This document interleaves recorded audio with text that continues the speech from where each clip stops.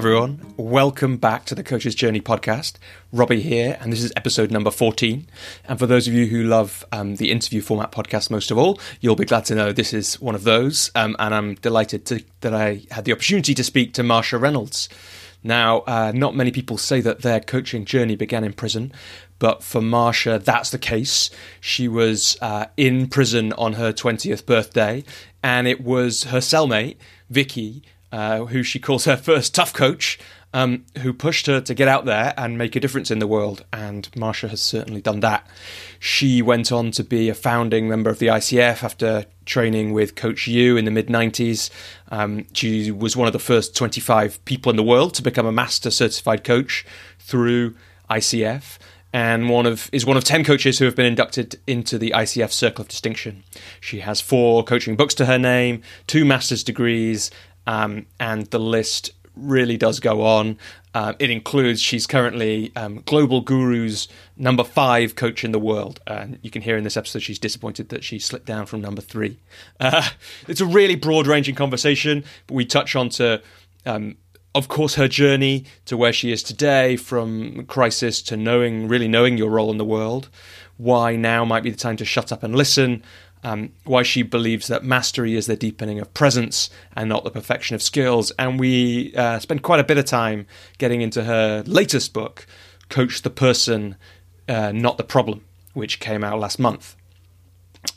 So there's something about the depth of Marcia's experience in this, and that comes through in her book, in her latest book, which again we talk about. She's at ICF right at the start, and we get into a little bit of that and what that was like, and how to help coaching be a thing of its own, how to define it, and without the work of her and the others in those early days, how coaching as it is now might not exist. But more than that, the breadth of experience internationally, so much training of coaches, so much mentoring of coaches, means that this episode is jammed with insights, ideas, and things that you can use in your coaching from tomorrow. Really rich in little techniques to prepare yourself, or ideas to use with clients. I had that experience. It's great. I love reading books about coaching now and then. I generally I don't tend to read that much directly about coaching these days, and it was really fun to read Marcia's book in preparation for this interview, because it meant that I started pulling out some of those real fundamentals in my coaching and really noticing them. And I tell a couple of stories about that in this episode. I think one of the things above all that she and I both really believe is that it's really important for coaches to be able to given permission to choose how to coach, so that we're not a victim of our training or our models. And that's what that book, Coach the Person, Not the Problem, is really about. We get into how closed questions can be so useful for going deeper with a client. Also, one of my favorite bits is she gives a brilliant little insight on what to do if a client says they want a plan as the outcome from their coaching session, and why making the plan with them is not always the most powerful thing to do. Coach the Person, Not the Problem made me think of the books that I read near the start of my coaching journey after I'd done my training, to kind of broaden my understanding of coaching, and also ground me in the world of coaching a bit more. And I think that's one of the things that book can be really useful for, if you want to check it out. The other ones that I read were Time to Think by Nancy Klein, super good book, and also Effective Modern Coaching by Miles Downey. Marcia and I, but as people who are really passionate about coaching but also think about the world, we touch in on another theme a couple of times in this episode, which is something that I'm really interested in at the moment, which is the middle of all the disruption. And we spoke really pretty soon after the death of George Floyd, and also, of course, in the middle of the coronavirus pandemic. And there's a sense of leaning into what part does coaching have to play in all this change that's happening in the world. And we touch on things like being in the questions, not the answers, and why using coaching as an approach to all our conversations right now is so important. Giving up knowing and using that passionate curiosity. It's worth saying, as always, that we'll put links to everything in the show notes. So that includes Marcia's. She mentions a WBEX demo that she did after the recording, but that's live now. That'll be in there. And, of course, links to the book and all sorts of other things, which are at thecoachesjourney.com. And also, just to say, for those that haven't spotted it yet, I've added a new page to thecoachesjourney.com.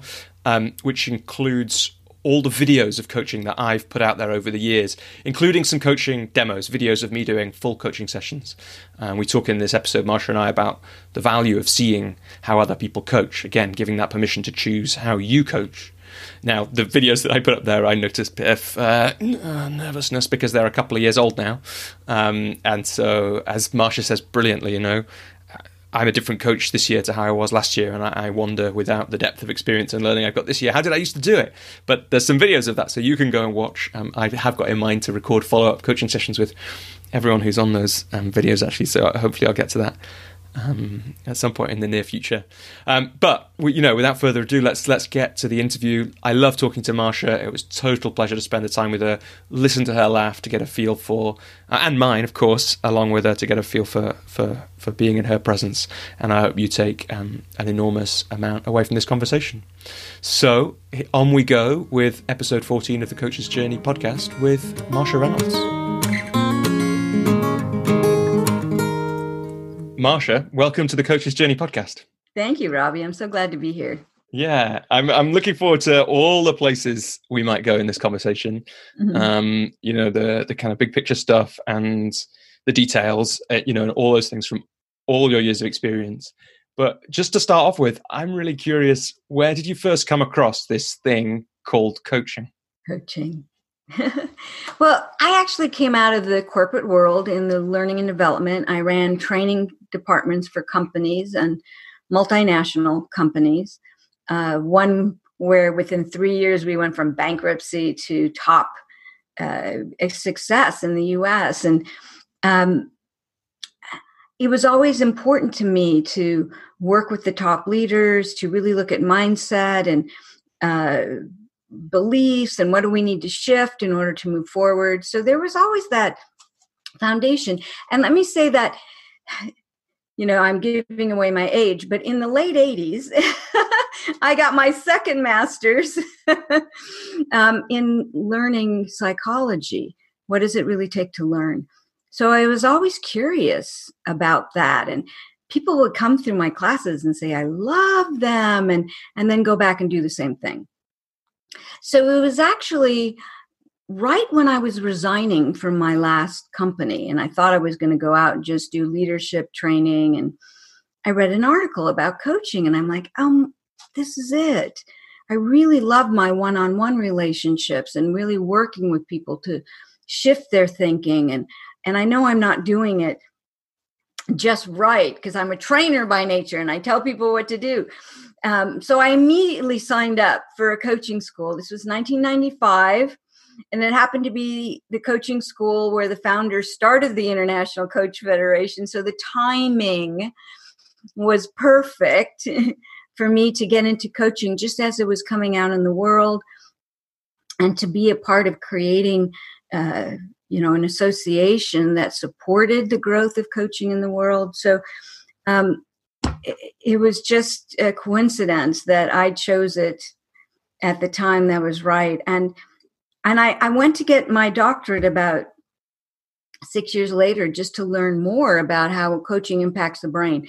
So I really got into the brain and the science of coaching and found it is the best learning technology we have.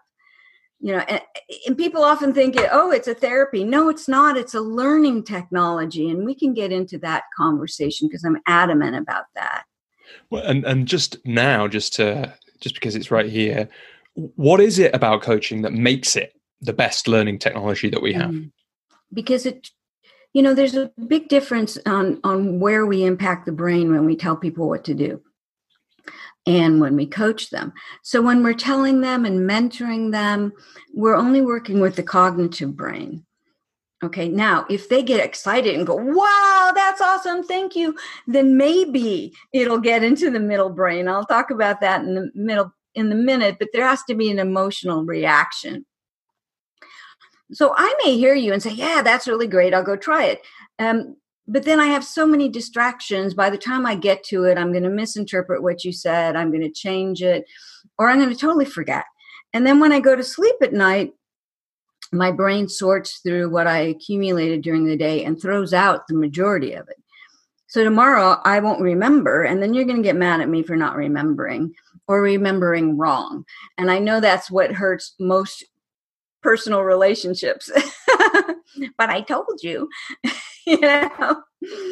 Yeah. So coaching actually works in the middle brain, so when I ask you, so what's going on? How do you see this? And you start to tell me your story, you're pulling it out of your long-term memory. All right. And then I'm just having you look at your story, and by using reflection, by saying, so you're telling me this, is that right? Which makes you then examine your story. And then I would ask a question. What is it that makes you see it in that one way? Is there any other possibilities? Are questions that we ask. And that forces you to examine. As soon as you start examining and you start seeing, that belief is old and it doesn't serve me anymore. Or, I am assuming the worst. Or there's a conflict of values and all the things that we bring up in coaching, that it starts to change the story.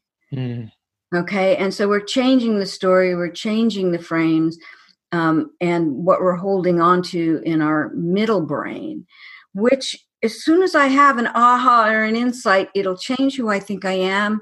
It will change how I see the world, and it will change my behavior permanently. Okay. And it's the best technology we have for that. But that still makes it adaptable change. I mean, I can scare you into change and it's permanent, but then it's not adaptable. So we're not going to go there. Right. And in the complexity of the modern world, we want the adaptable. We want to equip people with the adaptable change. Yeah, right. Or a lot of people, adaptable, agile. Got to work on the middle brain. Right. Yeah. So it's so interesting. We could go off in any direction from here, and part of me wants to geek out on all that stuff that you're just talking about and hinting at. Right. But before we do that, maybe we'll come back to it. So, were there many coach trainings around in the mid '90s, or what was the school? It was only two. I was going to say, what were they at that point? Which two? Which one did you train at? Well, there was actually three. There was CTI and Coach U. Okay. I chose Coach U. Seemed to have a little bit more corporate perspective. And there was a smaller school Fran Fisher owned up in northwestern U.S., ACT. And she has since sold it to Janet Harvey. But it was a small school. And I got to know her more as we were, the International Coach Federation was coming out. And those that were pioneers in this field all came together. There's a whole other story. CTI created their own association that had to merge, and I was a part of the merging of the two into one board, into the broader ICF, because it happened in Phoenix, and so they asked me to come facilitate it because I had board experience. So there was two separate associations that merged in the late 90s as well. So it's an interesting history.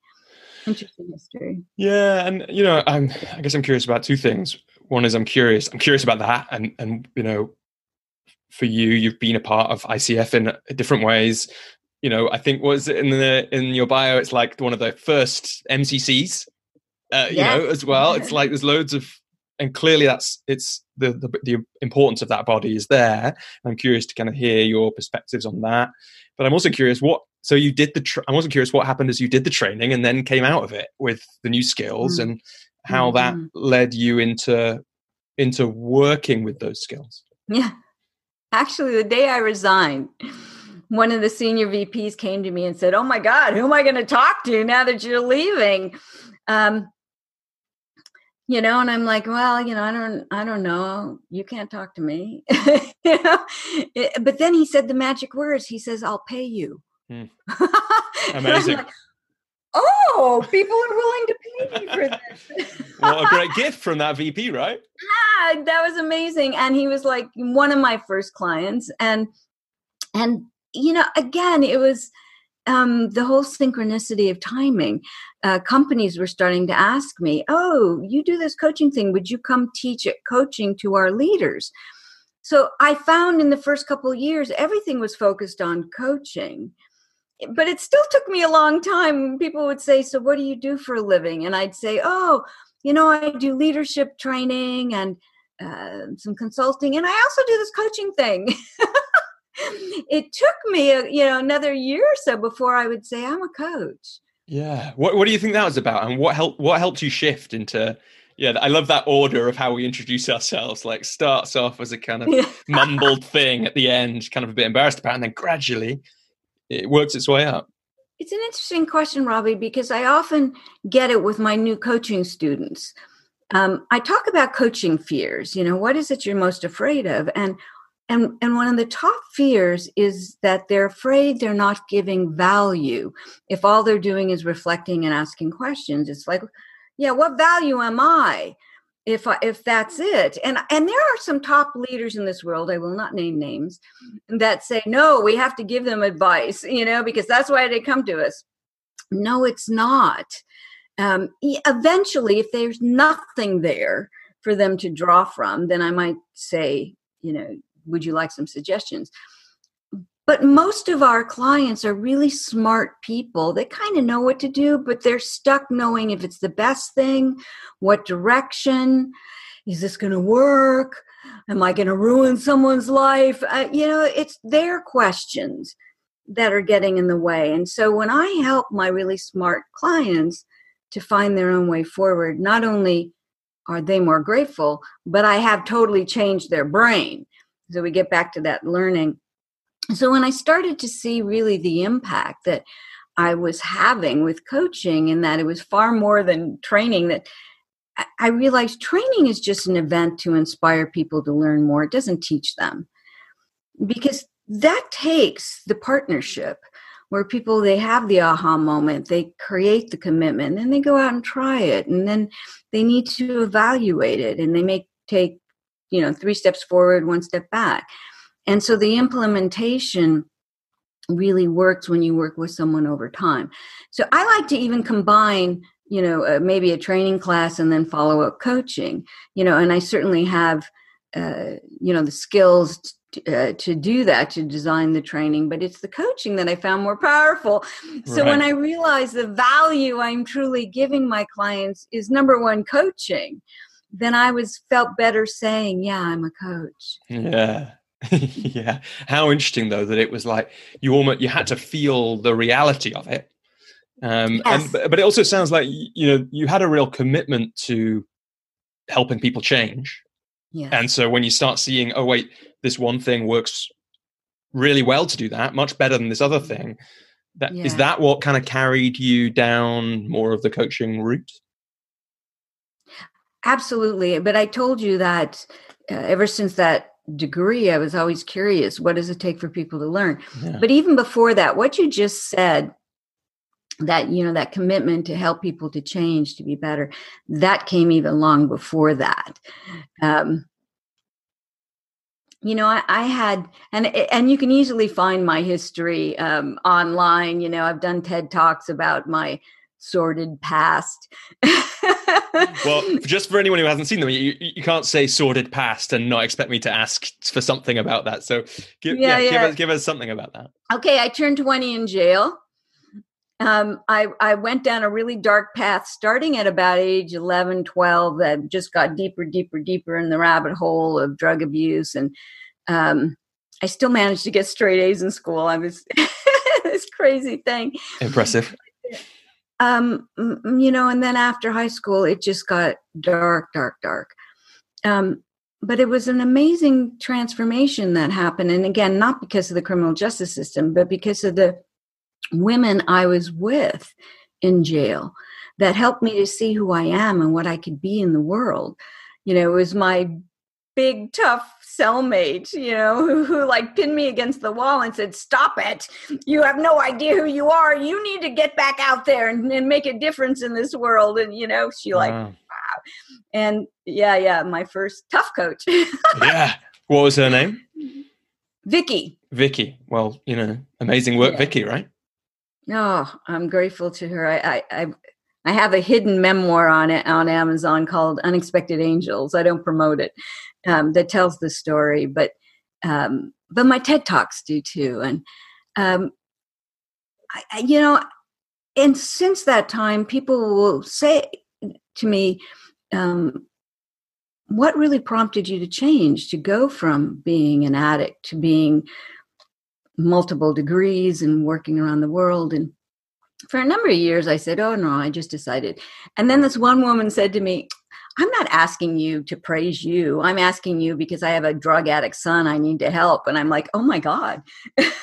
Right. I need to define, what made the shift for me so I can help other people. And I'm grateful for being alive, for being out here every day, because I shouldn't be if it wasn't for those women and for Vicky. Yeah, I was on the edge. So so that was really important. So I defined it, and I realized it's not what a lot of people think. It really was a shifting of who I think I am, and not as helpless and not a victim. Okay, but that I could define, I could source my reality, I could create my path. And I could use my anger to do that. Not even just my passion, but my anger. And it really launched me in a new trajectory. So I had this desire, but wasn't sure exactly what to do it. So the inquiry took a number of years until I finally found coaching. That's it. So I'm totally an evangelist for coaching. Amazing. And then I guess as time went on, you had this training background, you had the corporate background, but what have been the key moments as you found your, I guess, place in the world of coaching? Well, again, being that the timing, and I always, my father always said, if I'm going to join something, I'm going to become a leader, otherwise forget it. So it was always in my blood that if I'm going to join something, I'm going to be a leader. So I'm like, okay, I can be a part of this, building this coaching thing in the world. And the ICF came up, and I was actually handed the opportunity to be a part of the leadership, and stepped right into it, because I was the president of the ICF just a little over 2 years of joining the board, because of the turmoil that was going on and the board experience I had to date. A lot of coaches don't have. I was on mental health boards, a number of them here, before finding coaching. And so I had experience that I could bring to the table, because we were right on the edge, the ICF, if we were going to, really come out and stay viable and exist in the world. And we had to make some shifts. And so I stepped into that space, and I was asked to step into that space. And I said, yeah, I can do this. So, yeah.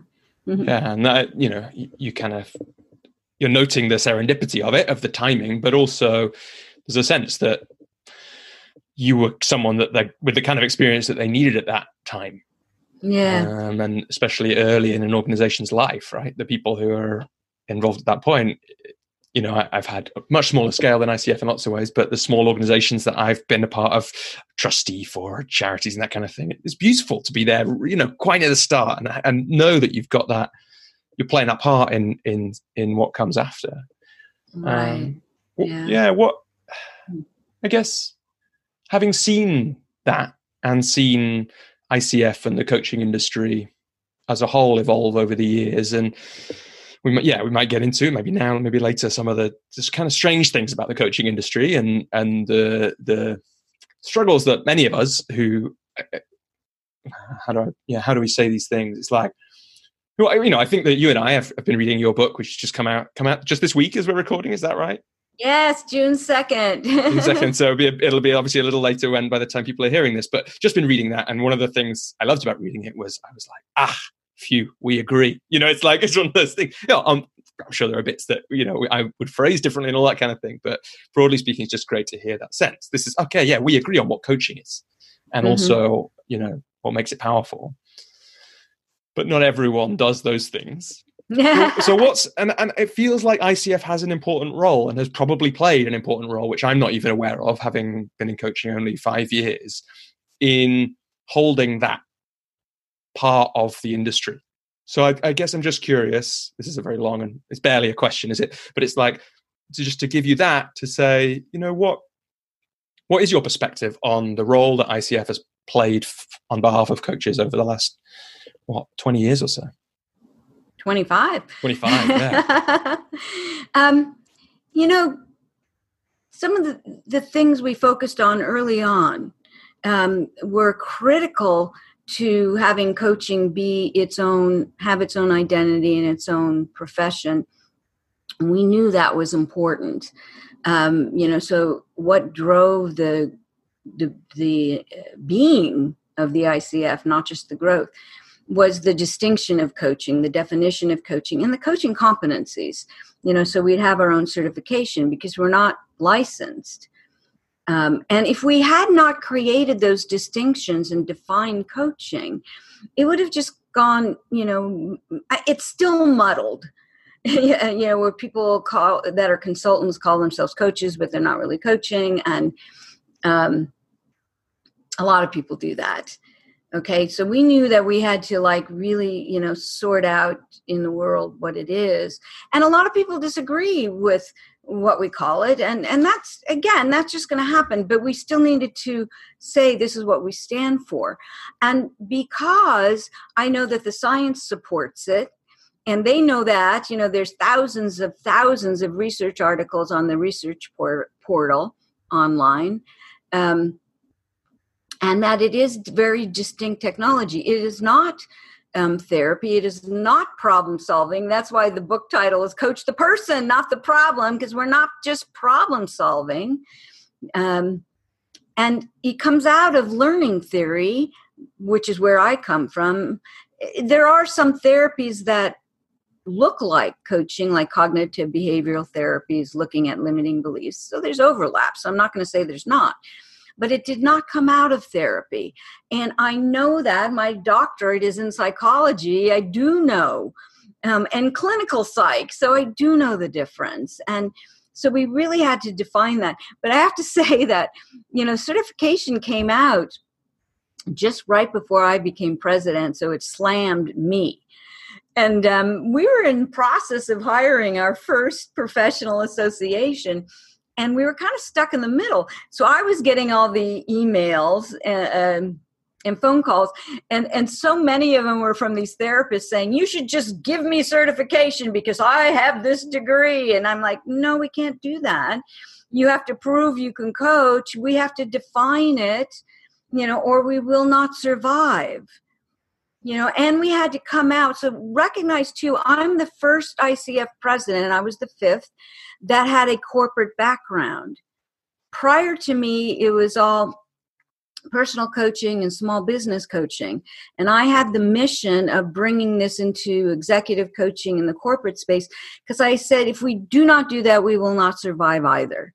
Mm-hmm. And wait, because you were already getting some. So it sounds like the corporate world had some idea about coaching already. Because unless I've got the timeline slightly wrong, because you were beginning to get asked those questions, so there was some awareness that it was a thing from the corporate world, but there wasn't the sense that it was important to solidify around that. Is that right? When you became president? Well, on the corporate side, it was just, again, because I became aware of coaching through an article. So yeah, they had been aware of it and looking at how some of the skills might support them. But I have to say, especially here in the US, they were still looking at give me a couple of skills so I can just go off and do it. So it's not that they didn't embrace it. They just didn't really quite know what it was until really in the last 5 years that they've been coming to me saying, okay, we had our workshop, we've been trying this and it's not quite right, and we know there's more. Would you come in and do a deeper dive with us? That's starting to happen here. I have to say that outside of the US, that deeper dive happened earlier. including China, where I tend to teach a lot, not right now, but that the company said, we have to do this. We have to listen differently to the younger generation. We don't like it, but we know we have to. That's a great response. But and how courageous as well, right? We don't like it, but we know it's important. Yeah. We know it's important. So and I found the embracing coaching as a leadership style and a mindset much quicker in Europe than in the US, even though it started here and we have more coaches here. Get in the corporate world, it just took longer to get them to see this is a cultural shift, this is a mindset shift, not just here's a few skills and questions to ask. Yeah, why do you think that was, that it took longer in the States?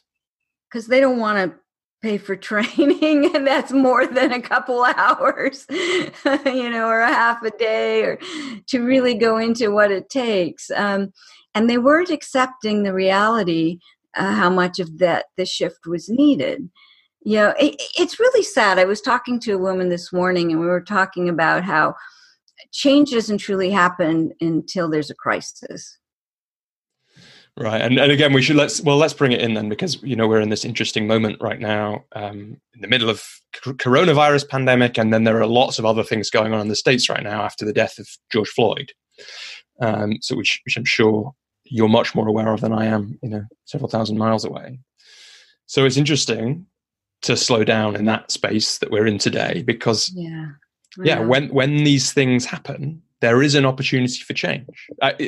Just like in some ways when you were in, with Vicky, like there was a load of disrupted stuff there in your life, and there was an opportunity for change, and definitely things did change. And I wouldn't even call it an opportunity. I call it a need. I call it it's a forced recognition that we have to do this. And every company I worked in too, it's like they would not change until they had to.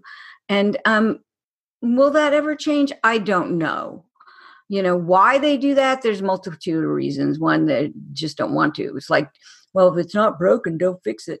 Well, it is broken.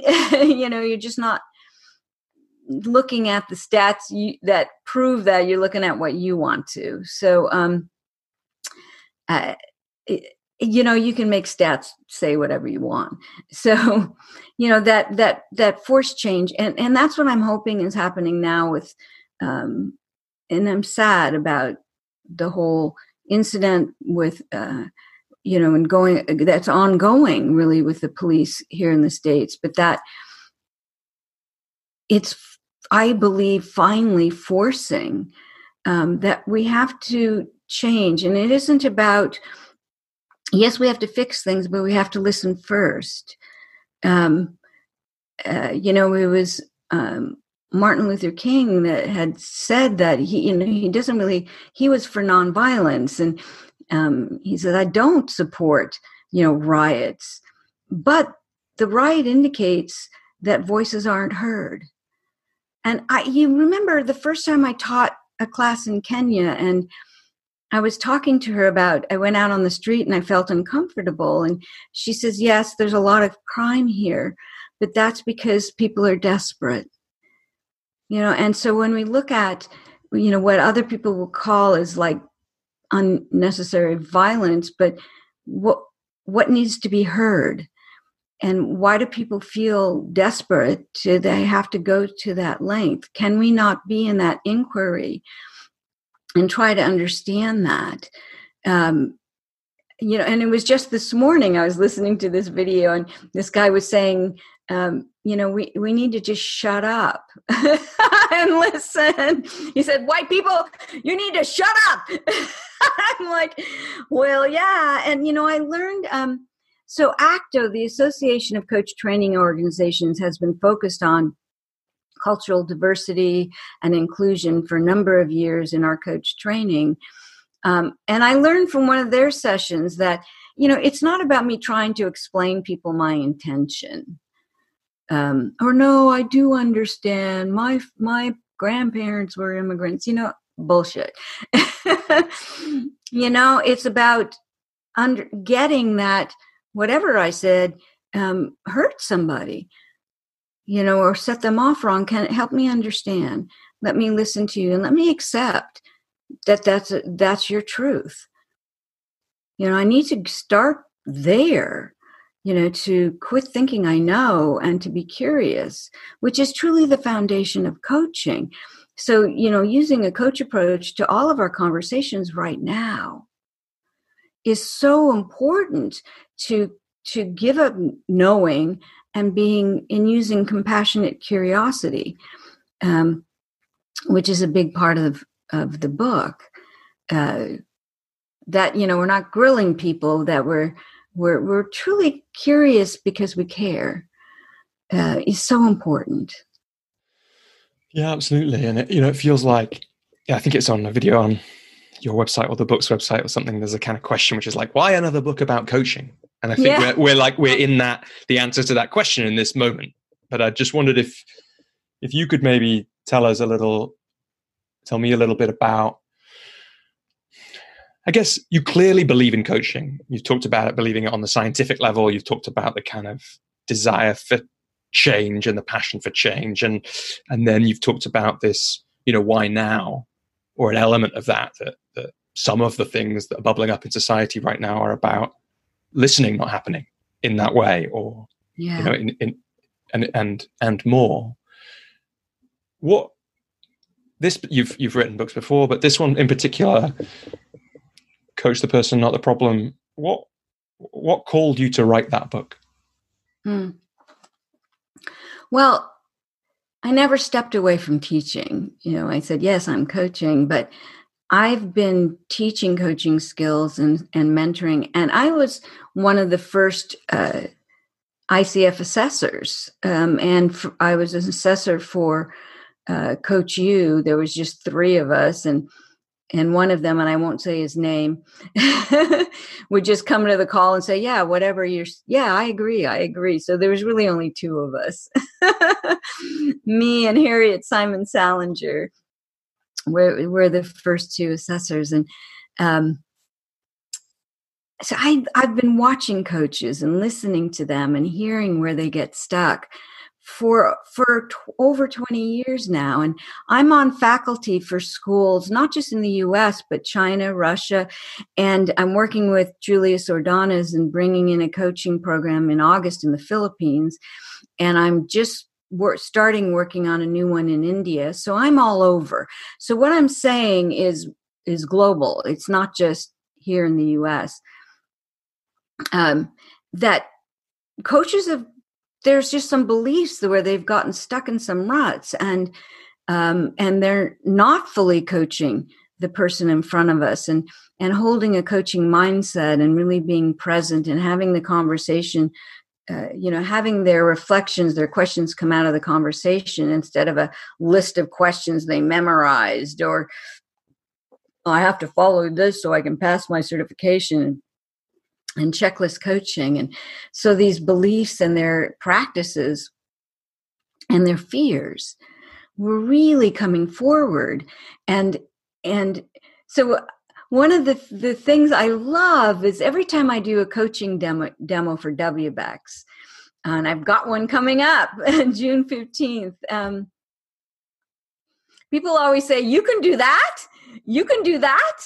And, I'm doing this big program on breakthrough coaching for WBEX in the fall. And that's going to be one of the big promo things. It's like, yes, you can do this.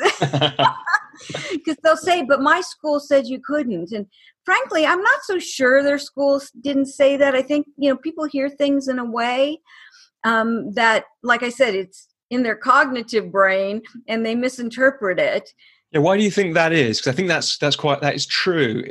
Some of the, I really agree that quite often the things that people think they're not allowed to do in anything, but we're talking about coaching, aren't really things that anyone said you're not allowed to do. So what do you think's happening there? Let me give you an example. I used a lot of closed questions up front when I'm really clarifying, what is it you really want? Where are we going with this? I never get yes or no answers. It really is a clarifying technique, or I use a lot of distinctions. You say you're tired. Are you physically tired, or are you just sick of doing what you're doing? I'm really paring it down to where are we going in this conversation. But we teach that the open question is something we want to focus on because people don't do that well. They don't realize that even the ICF competencies say there's got to be a balance more of open questions and closed. They don't say no closed questions. Nobody ever said that. But what they hear is the focus on open questions, asking the what questions, the how questions, because it's harder to do. So I'm going to focus my teaching on open questions because it's harder and you don't do it as much. So what they then interpret, they've been taught in many of their classes, like, don't use closed questions. That's just been something that in mentoring and leadership, don't use closed questions. So they tie in their old inherited beliefs with what they're hearing in their training, and then they interpret it as, don't ask a closed question. And so then they hear me ask a bunch of them, and they go, you can do that? I'm like, absolutely. Let's look at what happened when I did.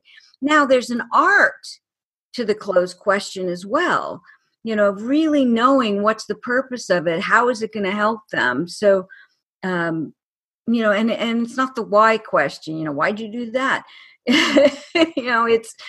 It's truly helping people to go deeper into where are we going? What is it you really want to create instead of what you have, to have them to look at their stories. I use a lot of reflection, so you're telling me this is the way you see the situation. Is that right?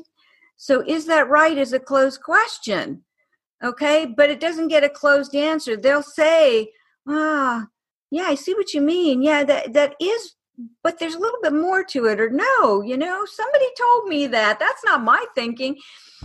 So my goal is to get them to examine their thinking, to take it out, to use their observer mind, to look at the stories they're living by and what's holding the stories together. And maybe we can pop the stories, which then changes their thinking and their behavior.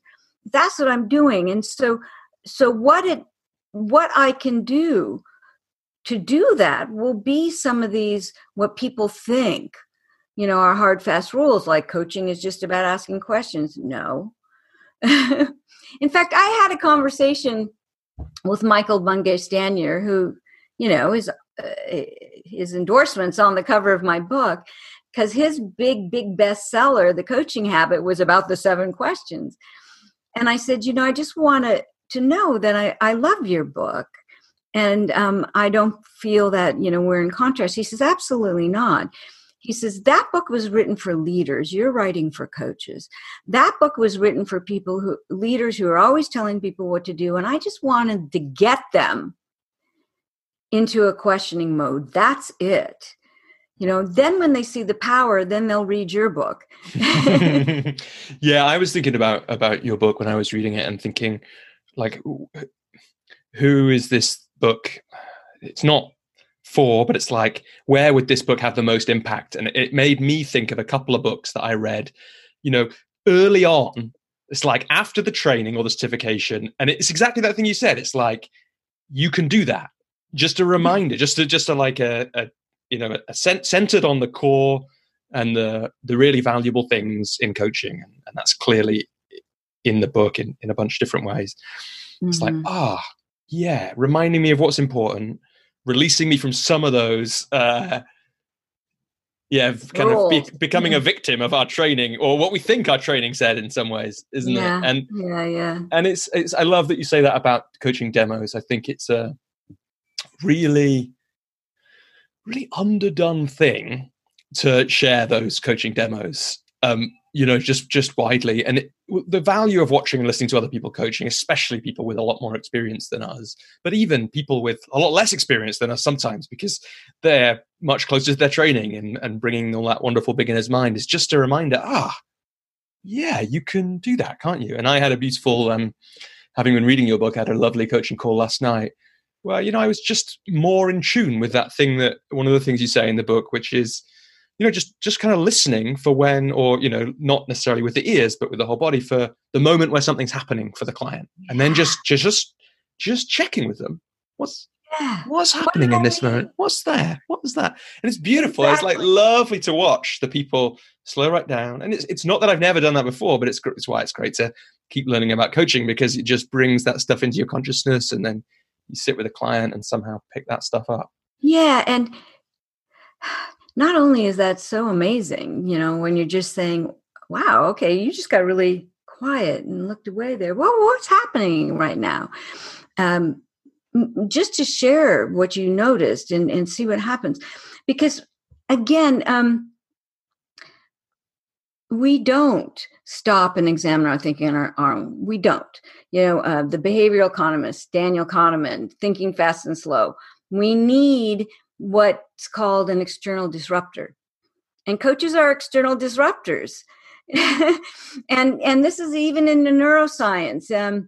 Michael Gazzaniga talks a lot about we don't have free will on our own. Our brains take over, and the more emotions you have, the more it'll force you to do what you would logically not do if you thought about it. And so all we're doing is making people pause, and as John Dewey, who I talk a lot about in the book, says, we're just having people climb a tree in their mind, and then look down on their thinking in a way they can't do for themselves. So they can go, well, that's fascinating. Yeah, that's true. I think that way, but isn't that crazy? Yeah. Oh, I love there's so many ways we could go from here. I'm curious to hear you just talk about John Dewey a little bit, because he's a name that was familiar to me, and then I had to look him up after you mentioned him in the book a bit. But it's interesting to get that sense of how much he might be a part of the kind of lineage of coaching, even if he doesn't necessarily get that credit. But I also just want to pull, because one of the sections of the book is 5 crazy beliefs, which includes that that questions are needed, and only open questions. But I really like this one about reflective statements. People think that reflective statements are too confrontational, and when I read that heading, I was like, oh wow, that is true that people think that, and yet it made me think of an amazing coaching demo I saw before I even thought about doing training. Actually, I used to work at a leadership training organization, and one of the days or the afternoons that people who came on this course had was an intro to coaching skills. And this great trainer called Deb Barnard, who's a British woman, she did this amazing demo where she almost only reflected back what was happening to the person, and yet it was like reflecting back, just pulling out a few words, and it was almost the most gentle coaching I'd ever seen. Like the client didn't even really know that Deb was reflecting the words. It was so gentle.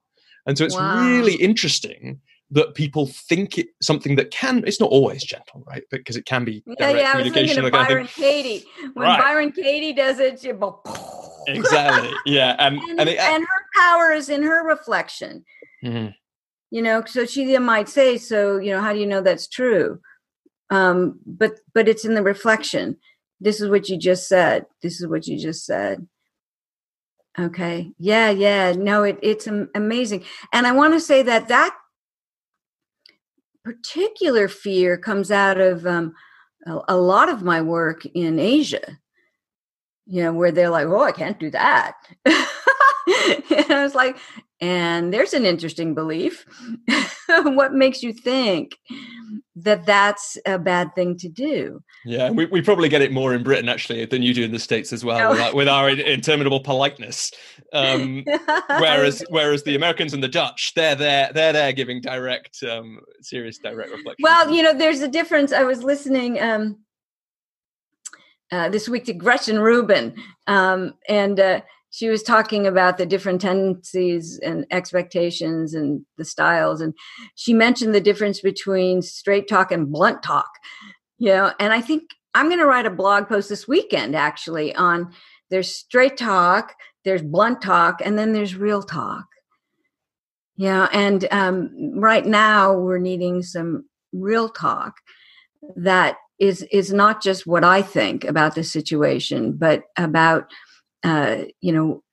let's talk about what's out on the table, and let me listen first before I share that with you. And I'm always saying to people, well, wait a second, I'm not telling them anything out of my own brain. Like I even had a client just yesterday who got really irritated with me. he says, well, you're doing this right now, basically like telling him what to do. And I said, okay, let's stop for a second.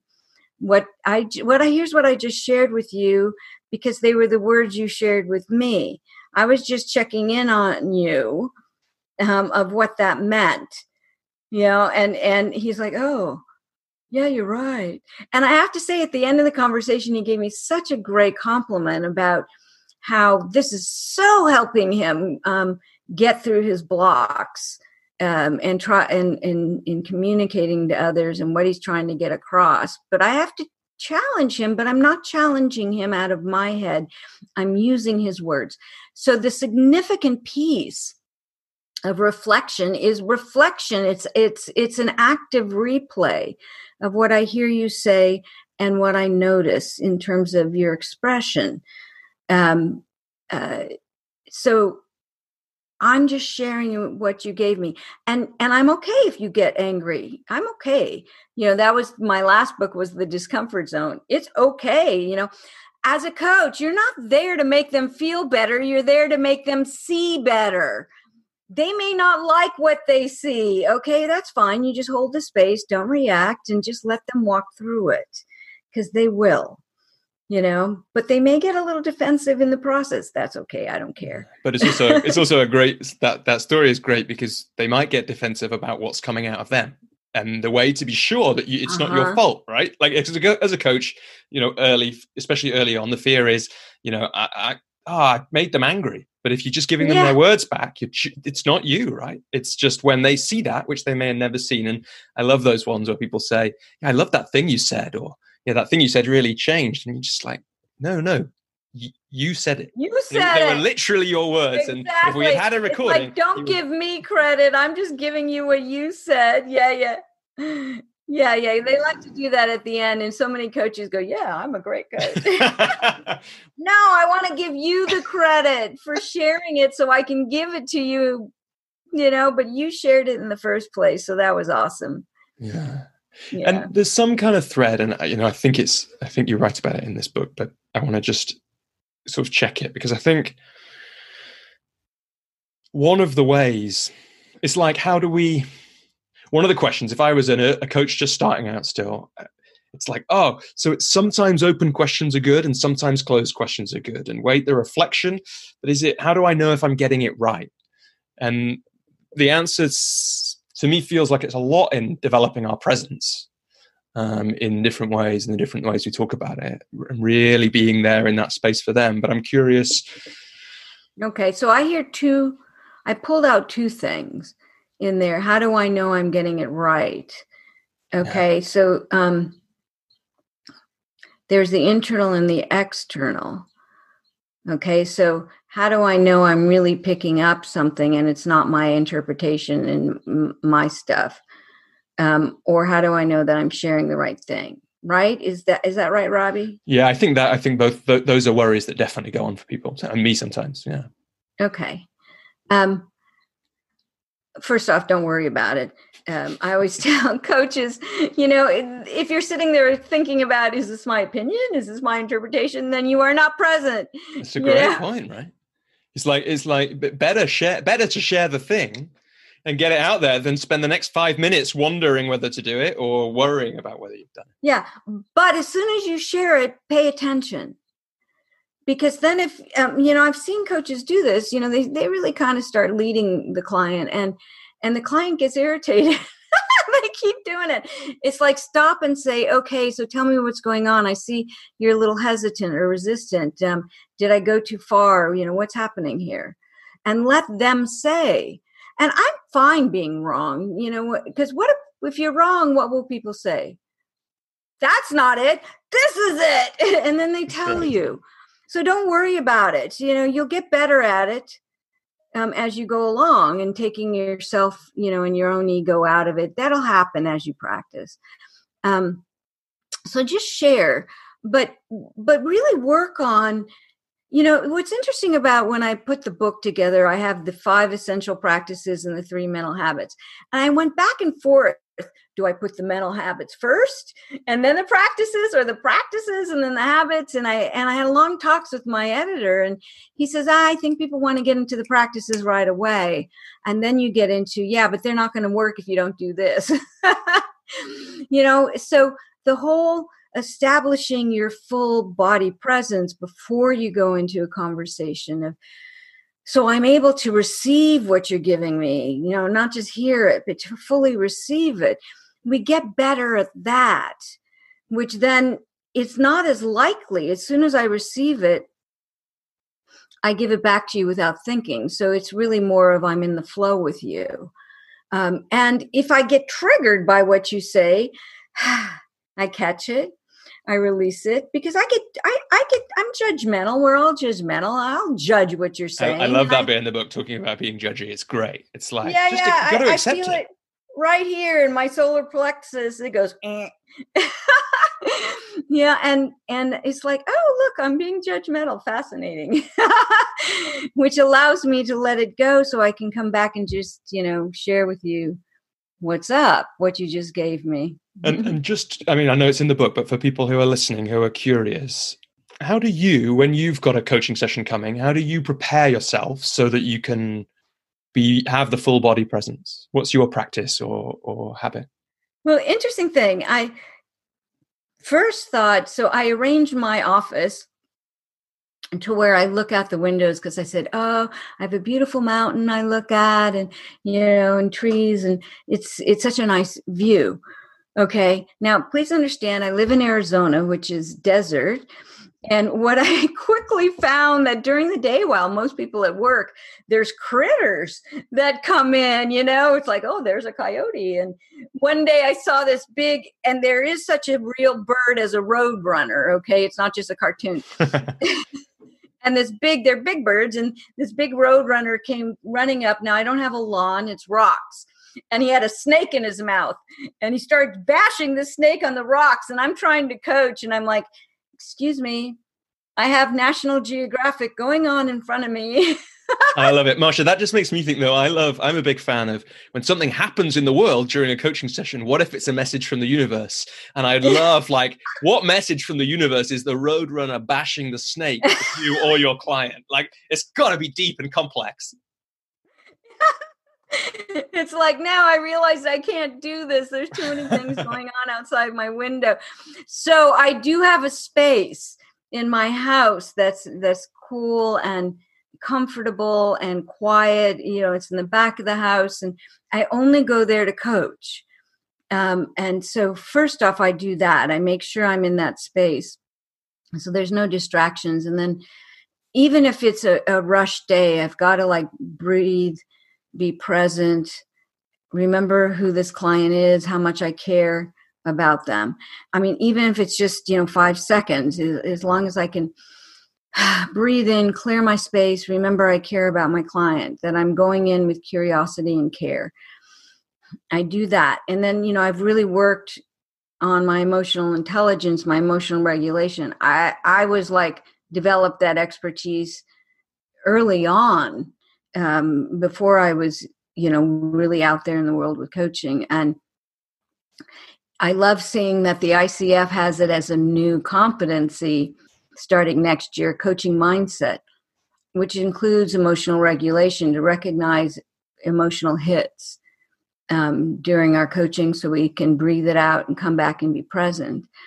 And the one piece that I found missing in most teaching about emotions was the judgment, that people think judgment is an opinion and they don't recognize it's an emotion. And even thinking, oh, I must tell my client what to do, that's a judgment, that they're not capable, that they're not smart and resourceful, and you've just judged them. So, I think that catching judgment as a biological reaction, which, those emotions are all biological reactions first, and then they impact our thinking. It's not the other way around.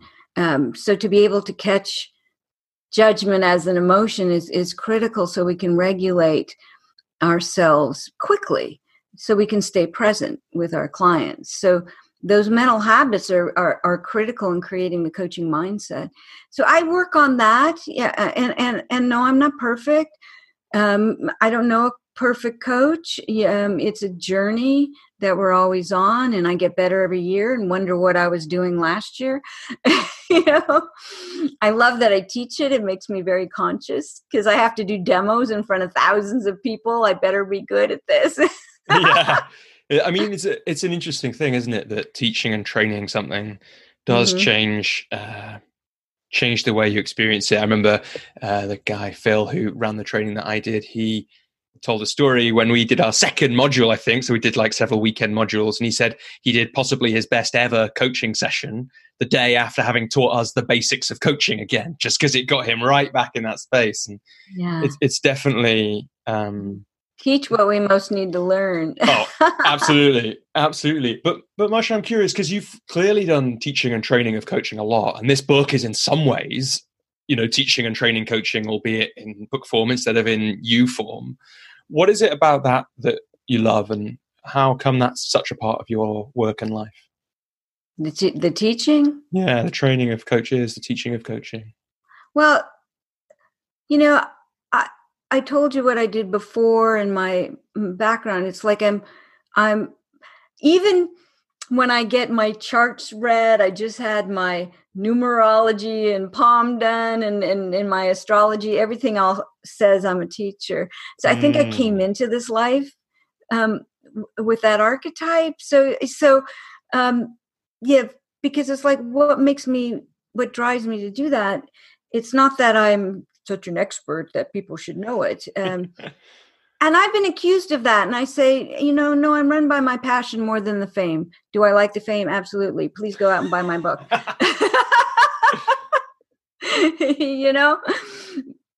But that's not the main driver. I have this great, one of my true values of life is to learn and to share, to take even technical things and translate them. So understand that 11 of my 16 years in corporations were for technical companies, primarily male engineers, that I was teaching them communication skills, a lot of translation. Right. They love the science, though. Yeah. But I had to translate that for them into practical and how they could actually do it, and they can make the shift if they wanted to. I saw myself as a translator. So it was more about purpose, that I find this fascinating things that I think need to be out in the world that's going to help us come together. But again, I think it comes back to those moments when I was 20 and when I got out and realized that my life had been saved. It was that question, like many of us go through when we go through life-threatening situations, which it was. Why am I here? What is my purpose? So I happened to be in that question in my 20s, which was very early on. But I had reached a breaking point. Either I would die, spend the rest of my life in prison, or find my way out of the hole. And fortunately, I found my way. So that great desire to help other people find their way has been since then. Yeah. And I guess I'm curious, we kind of touched on it a little bit earlier on, but in this time, this moment we're in, this time in history, let me just see if I can get the question.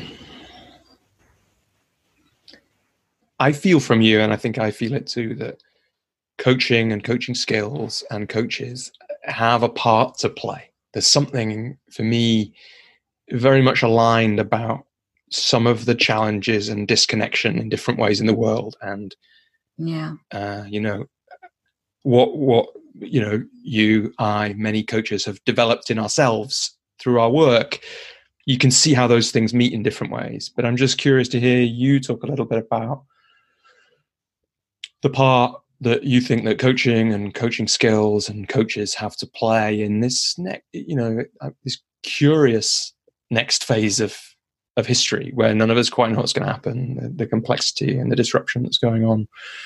I wonder if you could speak to that a little bit for us.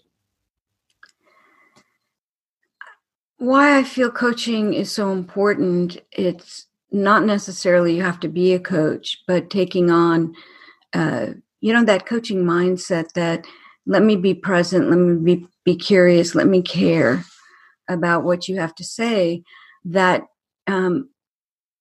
we may have academically known we need to do that, but now there's something in our gut that says we have to, in order for this world to get through this dark time. And that those of us that come from a place of privilege, it's our responsibility to hear, to know, to get what they're saying. Will I ever live out their experience? No. So true empathy, I can have a little bit, but not, but to say I've not lived your experience, so I cannot go to that, but let me hear what it is that you feel that I can do, that we can be together, that it really is about respecting and trusting the person in front of us is smart, no matter what their level of education and what they've grown up with. There's also a really interesting aspect. I was talking to someone yesterday about culture, that in Western civilization, which tends to be white, so North America, Europe, we tend to focus a little bit more on individual need, and democracy is about my freedom and getting my needs met. We're not communal. One of the things teaching in China really opened my eyes to is a communal mindset. And how, like in my classes, I don't know, social status isn't apparent to me because they're all in there together and they're there and they support each other much better, than we do, because they were brought up with that taking care of each other much more than us. So I'm not saying that their politics is better or anything like that. I'm not doing that. I'm just saying there's a difference between a communal mindset and an independent mindset. That the communal mindset, it's, they tend to lean all the way over the other way, where it's like, oh, let me make you feel better. I always have to don't touch. And my coaches is like, don't touch, don't run over and hug them. Don't do that. Because that's what they're doing. People that say, oh, the Asians don't touch each other. Oh, especially the Chinese. It's a whole different way of looking at things. And so I think, this whole thing with COVID-19 saying, we're in this together. No, we're not. Everybody's out for themselves. Look at it, here and in Europe, as soon as we said, okay, you can go outside, they did in mass. Nobody took care of each other, where they were much more cautious in China about how am I impacting other people? Is it really safe to go out?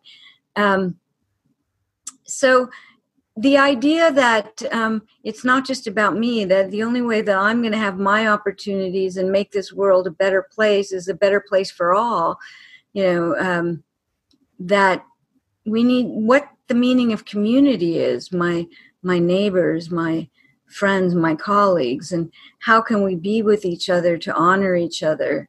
And it's not just I'm out for me, that it's, somebody said this week, it's not about the strongest of the fittest, it's the strongest of the adaptable.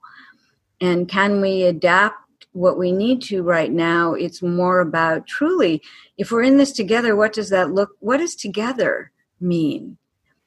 Really, what does together mean? And truly exploring that. And so of being in the question, not the answers, is so critical.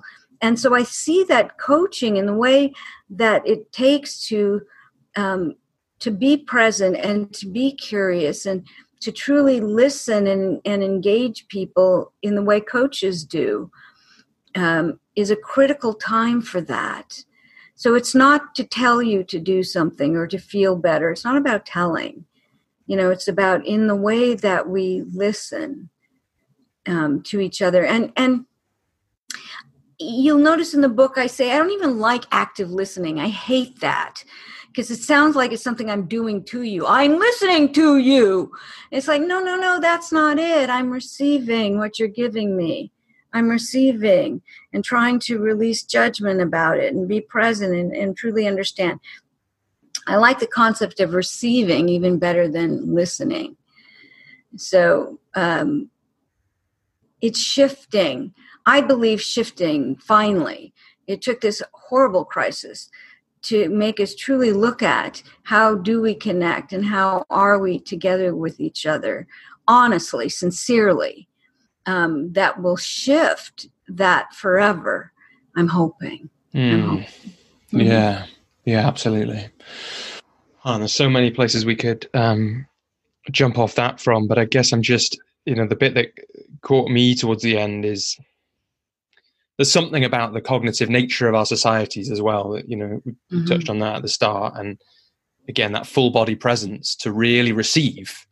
Yeah. We're an instrument, right? An amazing instrument with all kinds of signals that we can pick up. And a lot of the time people aren't used to picking those things up. And, I want to say they're good at it. They just don't listen to it. Interesting. Is that what you think? And so what do people do or what can people do, whether they're coaches or not, to get better at listening to it? Well, I actually ran into the research about opening the entire nervous system, the head, heart, and gut, when I was writing The Discomfort Zone. And there are some really good people out there that have been teaching this for a long time, the M-braining people in Australia, and other, all the somatic people. But the thing about somatic, then there's, I think, maybe a little bit too much focus then on just the body. The nervous system is all three: the gut, the heart, and the brain. So we're not throwing our brain out, And please don't ask people, so how are you feeling? They don't know. I hate that question. I would rather you say, wow, I noticed that you got really quiet, almost sad. What's that about? So you might pick up something, in the shift in your heart or in your gut, and you just share it. Okay, but share what you picked up. Don't just say, what are you feeling right now? It's like, there's a couple questions I hate, like, so what question should I ask you? It's like, don't give away your coaching. Don't do that. Don't abdicate to your clients. If you don't know, just say, I'm confused. Where are we going?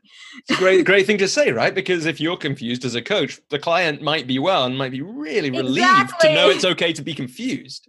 It's okay. Yeah. Where do you think we're going with this? Yeah. Just state it. You can share, this is what I'm feeling right now, but don't ask the generic questions. Use their words, use their emotions. But back to this.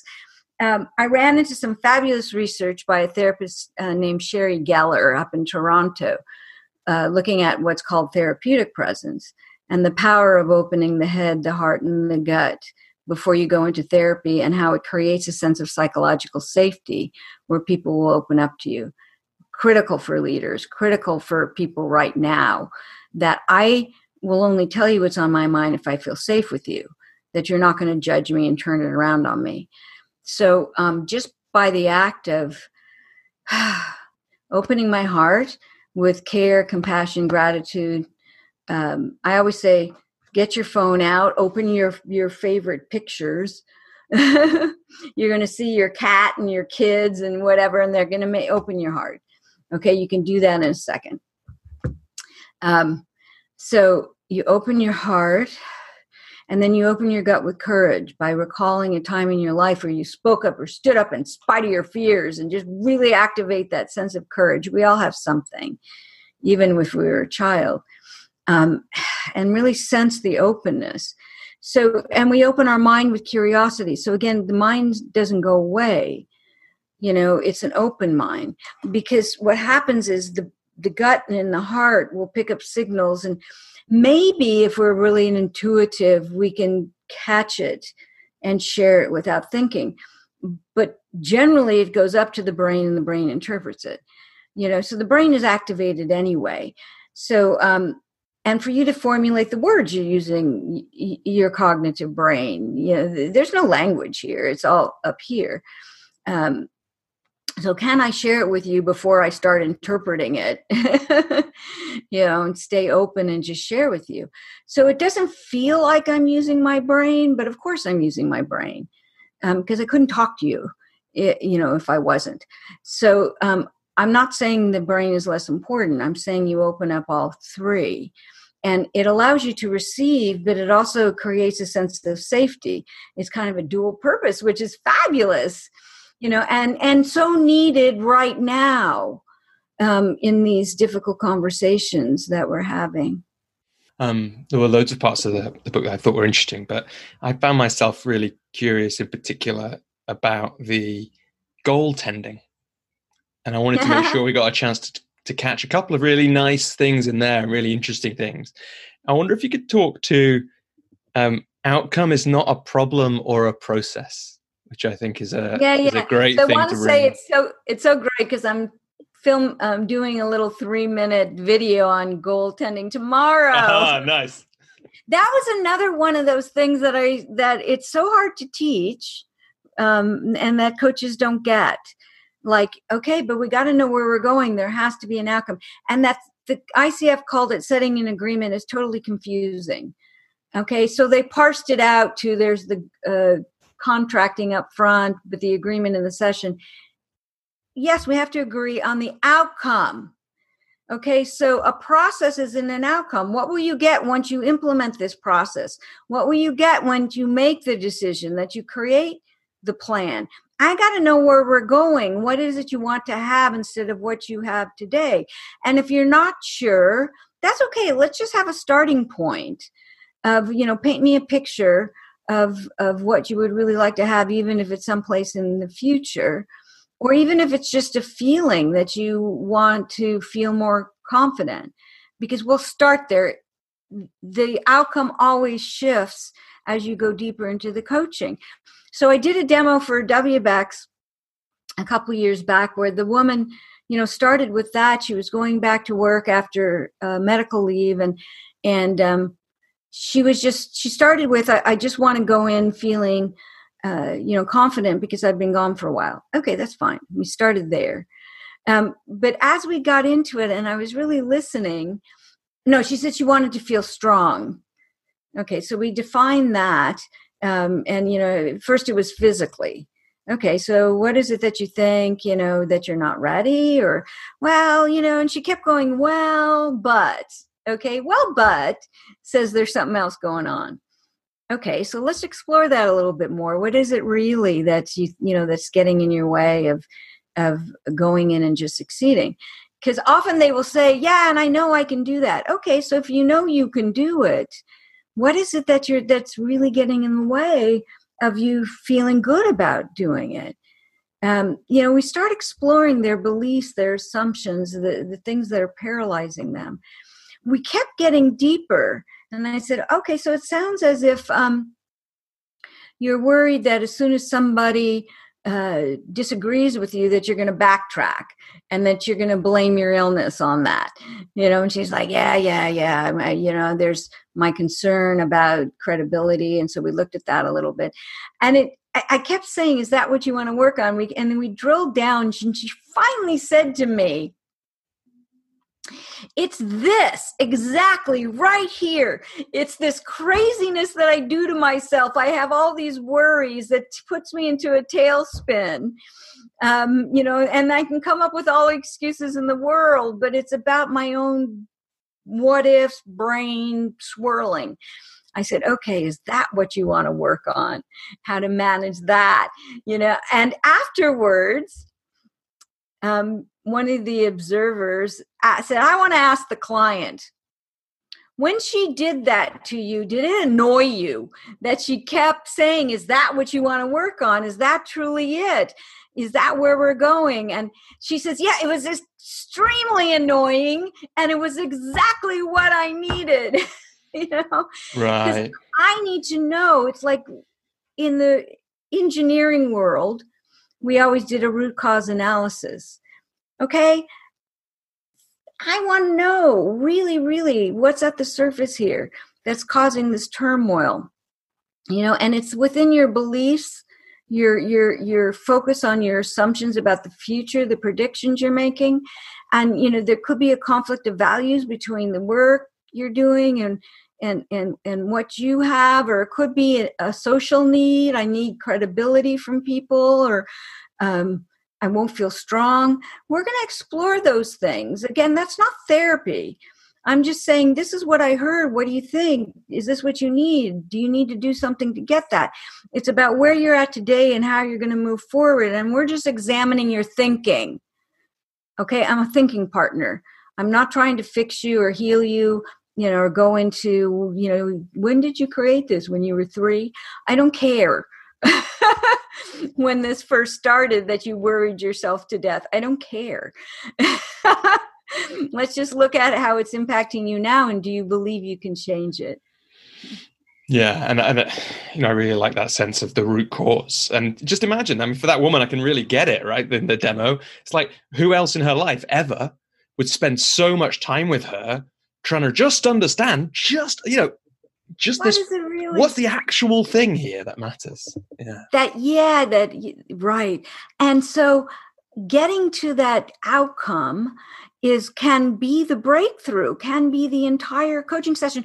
For me, it often is, because the moment that she went, that's it. It's like, that was the breakthrough. Right. She knew exactly what she needed to do. And once you have the break, you go to actions then. Yeah, it's a bit like I think it's an Einstein quote, but it might be an apocryphal one about, if I had an hour to solve a problem to save my life, I'd spend 55 minutes making sure I had the right question, and then 5 minutes trying to answer it. Something like that. I can't remember if I've got it quite right, or if it's actually Einstein, but it's the same kind of thing sometimes. Once that is actually clear to someone, and in that case, you've got through all their kind of thinking to the actual truth. If you don't have that, you're going to end up chasing your clients. And that's what I hear coaches do. They go around in circles around the problem, and they chase their clients. And the clients might appreciate having a safe space to talk, which is fine. That's a great value. I've had executives that's all they needed because they didn't feel safe anywhere else. But what's happening is all you're doing is giving them, they'll go, oh yeah, and they talk it through and they process it, and then they choose an action. But it's a surface, and the problem's not likely to go away. Like in why you do a root cause analysis, you solve the surface problems, it shows up somewhere else. And they probably won't even commit to doing it. So they'll say, yeah, I know it is that I need to do. And then the next session they say, oh, I didn't have the time. So we didn't really get there. You didn't change their thinking, right? And how they see that. You didn't break through the frames. And so it's okay to be a sounding board, but not all the time. You're not really coaching them. And there was a particular bit in that section I liked as well, or I wanted to ask you about, which is, there's a question of what to do when the client says they want a plan. And there was some really nice stuff around that. Would you mind sharing that? That's always, it's like, okay, so could this person plan without you? I always say, if they could do it without you, then, don't coach them on that. So, it's like a story I've often told about my client, a very accomplished senior VP in a large retail chain. And she's like, I'm overwhelmed. You have to tell me how to prioritize. And I could have, and we could have talked about what's important, what's the criteria, blah, blah, blah. But I said to her, oh, that's fascinating. You're the senior VP of human resources for one of the largest companies in the US. Prior to that, you were extremely successful corporate attorney. That's how you got this job. I know you went to a really tough law school. Somewhere along the line, I figured you had to know how to prioritize. What's stopping you now? And she's like, oh, I've lost my vision. I don't know why I'm here. Right. there's the outcome, right? Yeah, that's different.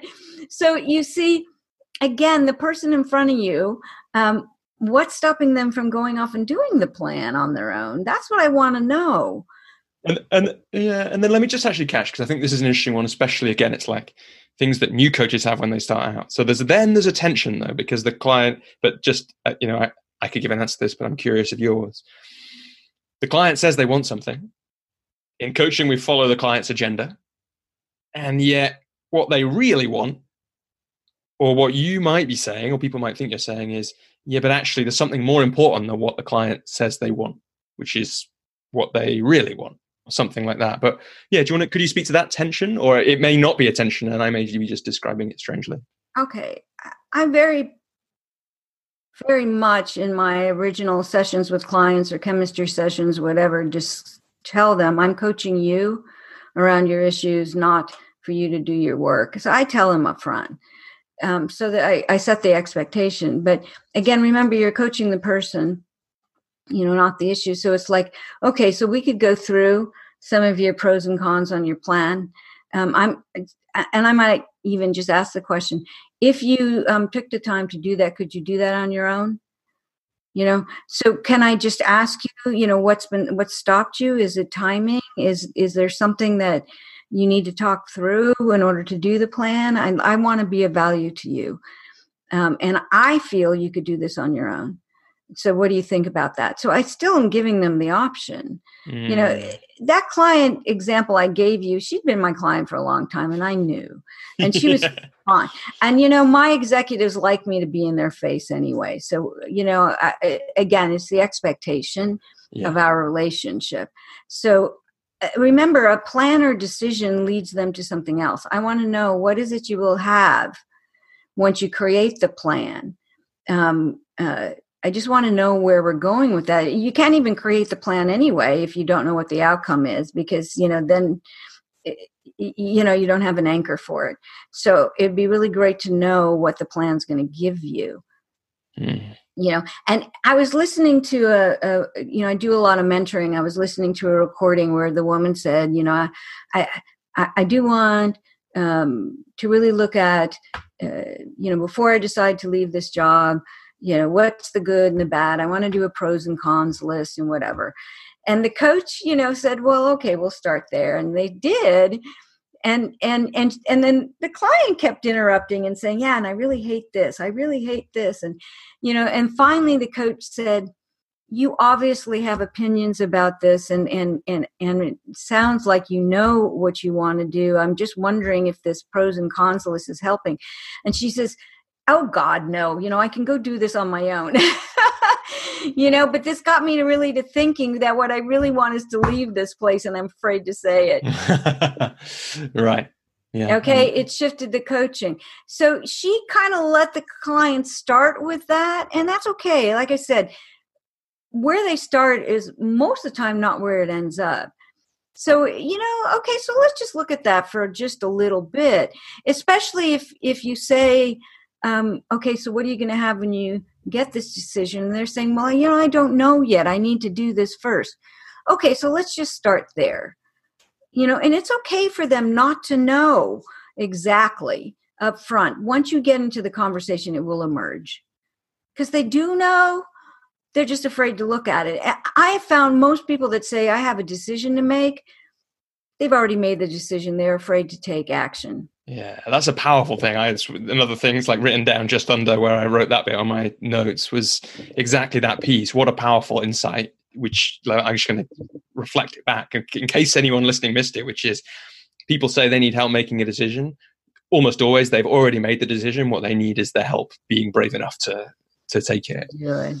Yeah. And you could hear it when they describe the options. It's like, well, I really want to do this, blah, blah, blah, blah, blah. But, they're paying me a lot of money, and I have a family, and there's no energy there. And oftentimes when they say they have to make a decision, they've gone to an either or. It's either this or that. Sometimes I might even start with, so it sounds like you've got the extremes. I'm just wondering if there's middle ground that you haven't really looked at. Oftentimes they haven't done that. It's either I do it or I don't. It's like, really? Is there for you a place that this is a journey and not a decision? Yeah. And I think in a way, just to catch it, I think that's another place where support from a coach, it's like creating the fitness for what we need in the modern complex world with all its challenges, right? Is for people to be able to see the difference between the one extreme at one end and the one extreme at the other. And there's actually plenty in between. Marcia, I want to get to, before we finish in the not too distant future, I want to get to a little bit about how your work looks now and other than the book, what's coming up for you. But before that, I asked for some prompts. I always do for guests, and you gave a great one, which I can ask. Might have asked anyway, but when I saw it, I was like, "That's so good." And it's a selfish one for me because I'm working on a couple of books at the moment, and I have a regular thoughts of why the hell am I doing this? And the prompt that you gave me was, "What value do you get from writing books when the process is long and the profits are little?" And so I wanted to ask you that question, purely selfishly. Well, for me, to start off with, I've always seen myself, I said I'm a teacher, but I've always been a writer too. I won a poetry contest in the second grade. Congratulations. Yeah. And so I always had dreams of being a published author. When my publisher signed me, I cried, so amazing. And I always tell people, if you don't like writing, don't write a book.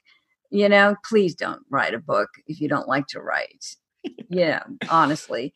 Or actually, my first book, I recorded a workshop I taught and had it transcribed, and then I started from there because I just didn't know how to start. And that was a good way to get something out there. That book I wanted out there because I knew as I was teaching and speaking, and we haven't talked about that, but I also have taken a lot of improv acting and really, really honed my public speaking so I could speak to thousands and do keynotes and all of that. I've worked it. And that started because my dad would put me on tables and have me sing songs to people. Now I don't sing. And that's a whole other story why I don't do that. But I like the attention. So to be a speaker and to be out there, they always say you have to have a book. Well, I found that having a small book, a self-published small book, is a good brochure. I would give it to people and, they would read it and want to hire me to be their coach or bring me in to teach a class. So it was a marketing tool, really, the first one. And that I wanted to get these things down because people always say, well, do you have a book? Do you have an audio? Yeah. That was before they were saying, do you have video? But then Wonder Woman, my next book, was really my doctoral dissertation. So that was like, wow, I met my publisher and they wanted to publish it. That's cool. How many people get their dissertation published? So that was different. But then Discomfort Zone and Coach the Person came out of, I'm seeing a need in this world that I love, my community of coaches. And I'm mentoring and teaching, and they're screwing up in a lot of similar ways. And I want to address this. And I think I can do this and get it out there by writing, that I can't just do one-on-one. And that the book, it's will increase my visibility. So I have more conversations like this. We may not be talking if I hadn't published Coach the Person. So the book helps, and then my speaking helps give credibility to the book. The book lasts longer than a moment with me, and so there's great value to that. But again, you need to be serious about good writing and getting good editing and layout if you're not going to go through a publisher. And these days it doesn't matter. I've enjoyed my relationship with my publisher, but my self-published book is good too. But with a publisher, you'll make no money, but there's a broader visibility. So, it's a give and take. So I enjoy the process, but people come to me and say, I want to get a book out there. And I say, why? Well, because I want to create visibility. Do you like writing? No, I hate it. You know, a good ghostwriter. Well, no, I don't. They're out there if that's what you want. And, But why not do something that you actually like doing as a way to get visibility? And these days there's so many ways. You don't have to write the book. Back then it was, but now, people are watching videos and, reading snippets of things. I don't even know blog posts if they're going out or not, but, graphics with quotes. People love that stuff these days, don't they? Yeah. And my little 3-minute videos. Yeah, they love that. So, yeah.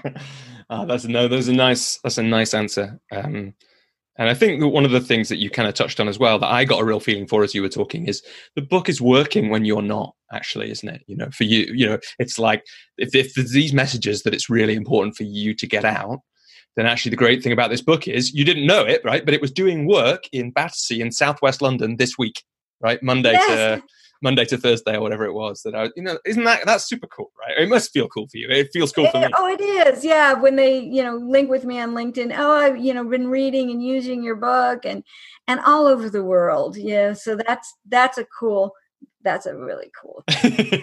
Good. I'm glad you feel that too.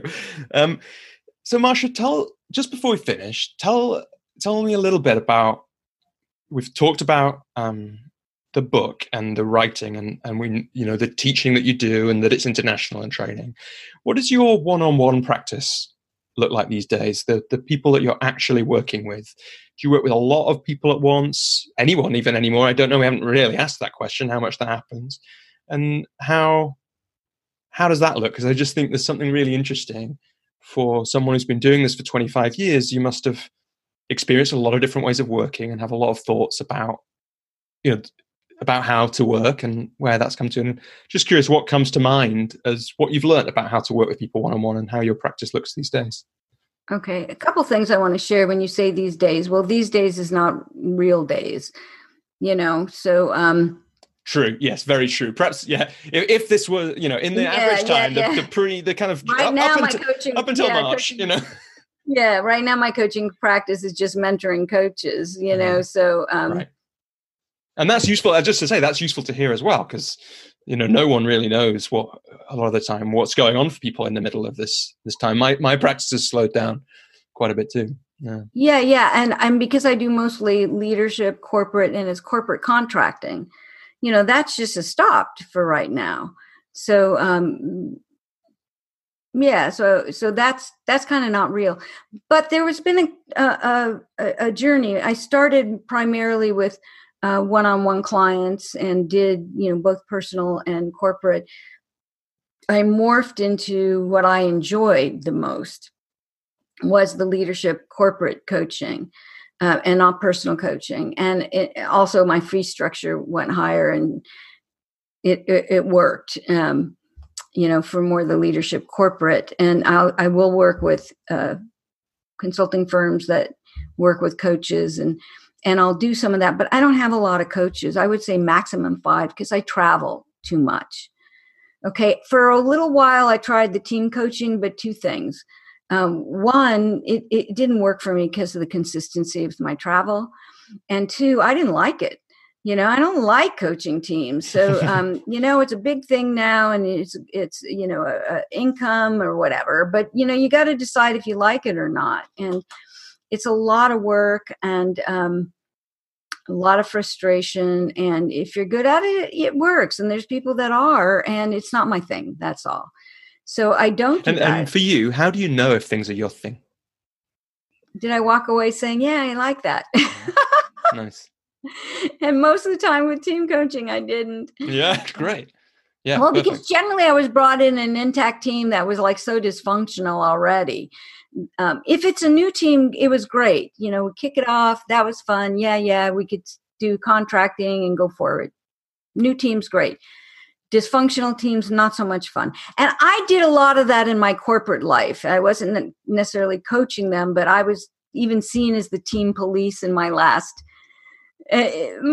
company. Because if I came in the room, they knew they were messed up. That'd be a cool name for a consultancy, actually, wouldn't it? The team police. Team police, yeah. Well, and usually I found they didn't have a combined vision, a shared vision.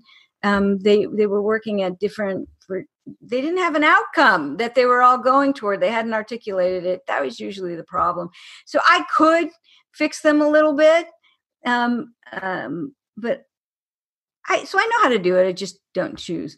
So what I found was I love teaching, and I do a lot of mentoring with coaches going for like their PCC, their MCC, and mentoring of their skills, not helping them establish their business. I might, if they have some questions, I'll share, but I don't know.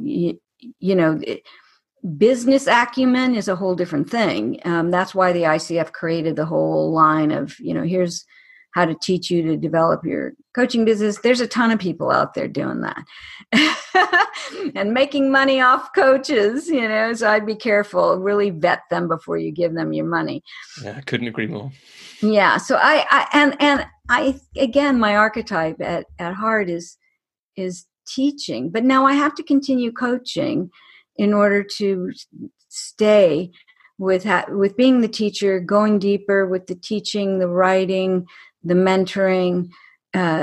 So I can't just go do that. They always the professor who doesn't have any idea. There's some integrity gap, isn't there, if you don't? And it's a bit like if you're a coach that only coaches other coaches, the same thing is kind of true. It's like something just not quite real about that. Exactly. So no, I wouldn't do that. So I always have, I say no more than 5 max, when things are rolling, that are not coaches, that are, actually leaders. But so no, it's not a huge amount. And I charge a lot of money for that now.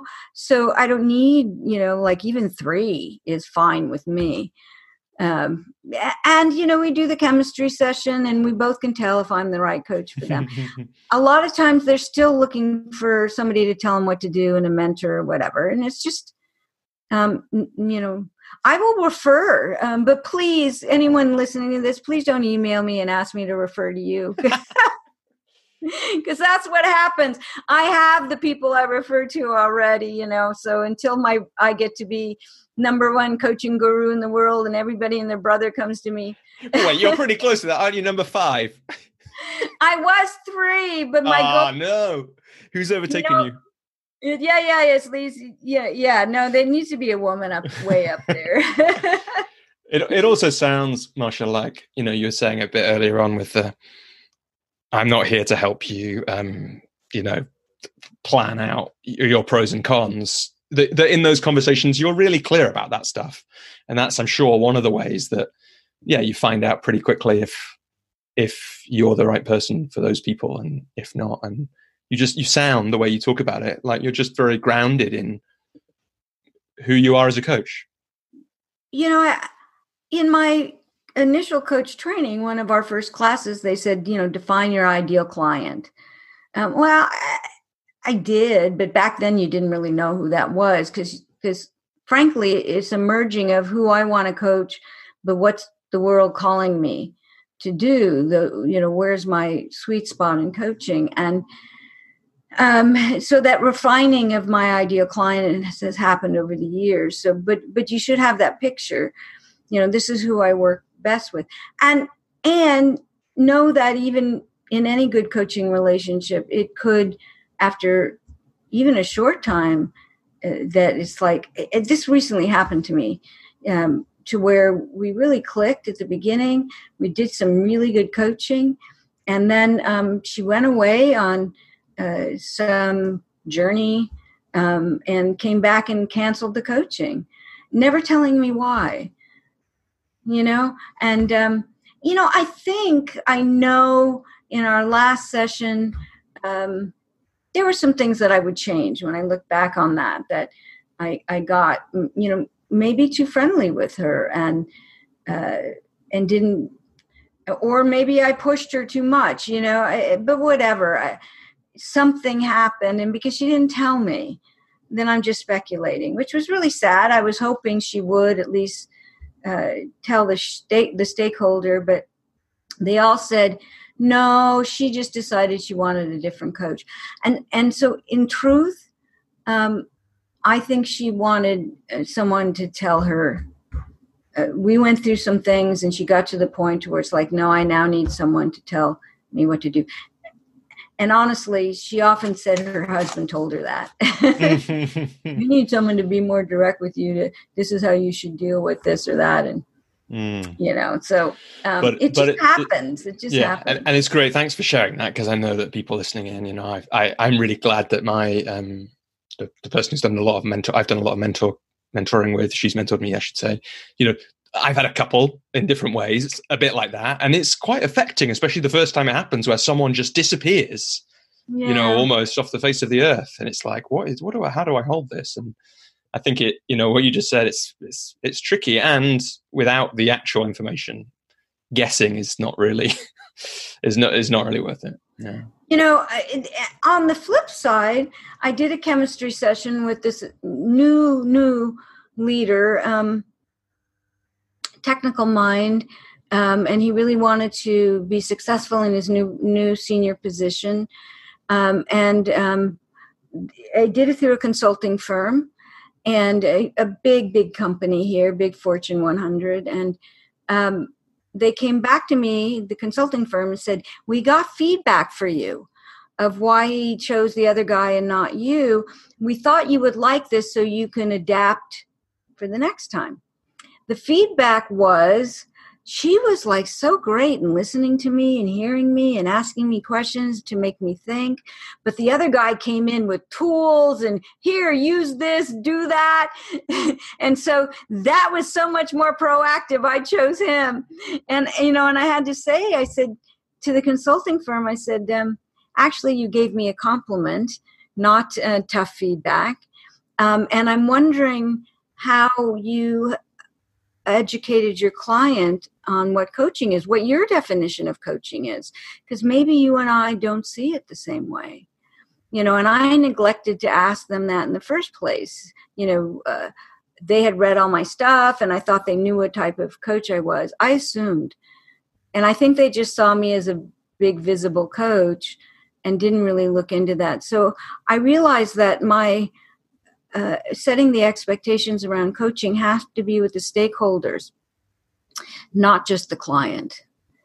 Yeah, how interesting. But I think that that even in itself is a tension, isn't it? People, sometimes clients, desperately think they want tools and structures and all that kind of thing, when what they and maybe that person chose perfectly for them in this moment, or maybe they will still be facing the same things because no one's interrupted their thinking in the way that coaching does.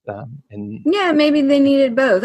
It's not that I never give tools and no, of course, suggestions, but I start with coaching and determine what it is they really need, and if there's nothing. So if this guy really, really, really never had any experience, but I would even step back and say, did you ever have a leader in your life that you liked, or a teacher? What'd you like about that? Would you like to integrate some of that into you? I would still explore it first before I started throwing things at them. But if that's what he wanted mentoring, and it wasn't explained. Yeah. And that conversation with the sponsor sounds, that's the definitions of coaching, right? It's almost like back where we started, isn't it? Marcia, I know that you've got other things to be doing today. I'm curious, before we finish, is there anything else that it feels important to share in this conversation right now? Anything that we haven't said that's coming up for you? I think what I had said earlier about every year I realize I'm a better coach and wondering what I was doing last year. And certainly what I was doing when I started. Now, it wasn't that I wasn't providing value. People felt safe and they talked and they gave me great testimonials. I just wasn't really coaching when I started. So we do provide value in giving people a safe space to be who they are. But this is an ongoing journey. We don't just go through school and we're done. And the deeper you go with what it really is and how to be with it, the more fulfilling it truly is. And so the whole, continue your development. It's understandable that in certification you really need solid CEUs that develop your practice. because you're never done. So, mastery is a journey, not a destination. We've all heard that. But I think it also helps us as humans. So getting back to, I always say, mastery is the deepening of presence, not the perfection of skills.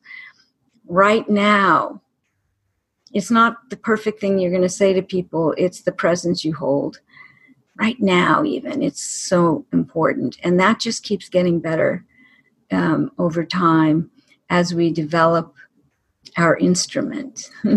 Absolutely. Beautiful place there to bring the conversation to a close. I'll put a link into the book and to all the other bits and pieces we've touched on. So many great little references and things. And we didn't talk about John Dewey. Next time we'll have to have another conversation just about him another time. Marcia, it's been such a pleasure to speak to you, and best of luck with the book, and look forward to speaking again sometime in the future. Yeah, me too. I really enjoyed this, Robbie. Thank you. Okay, take care. You too.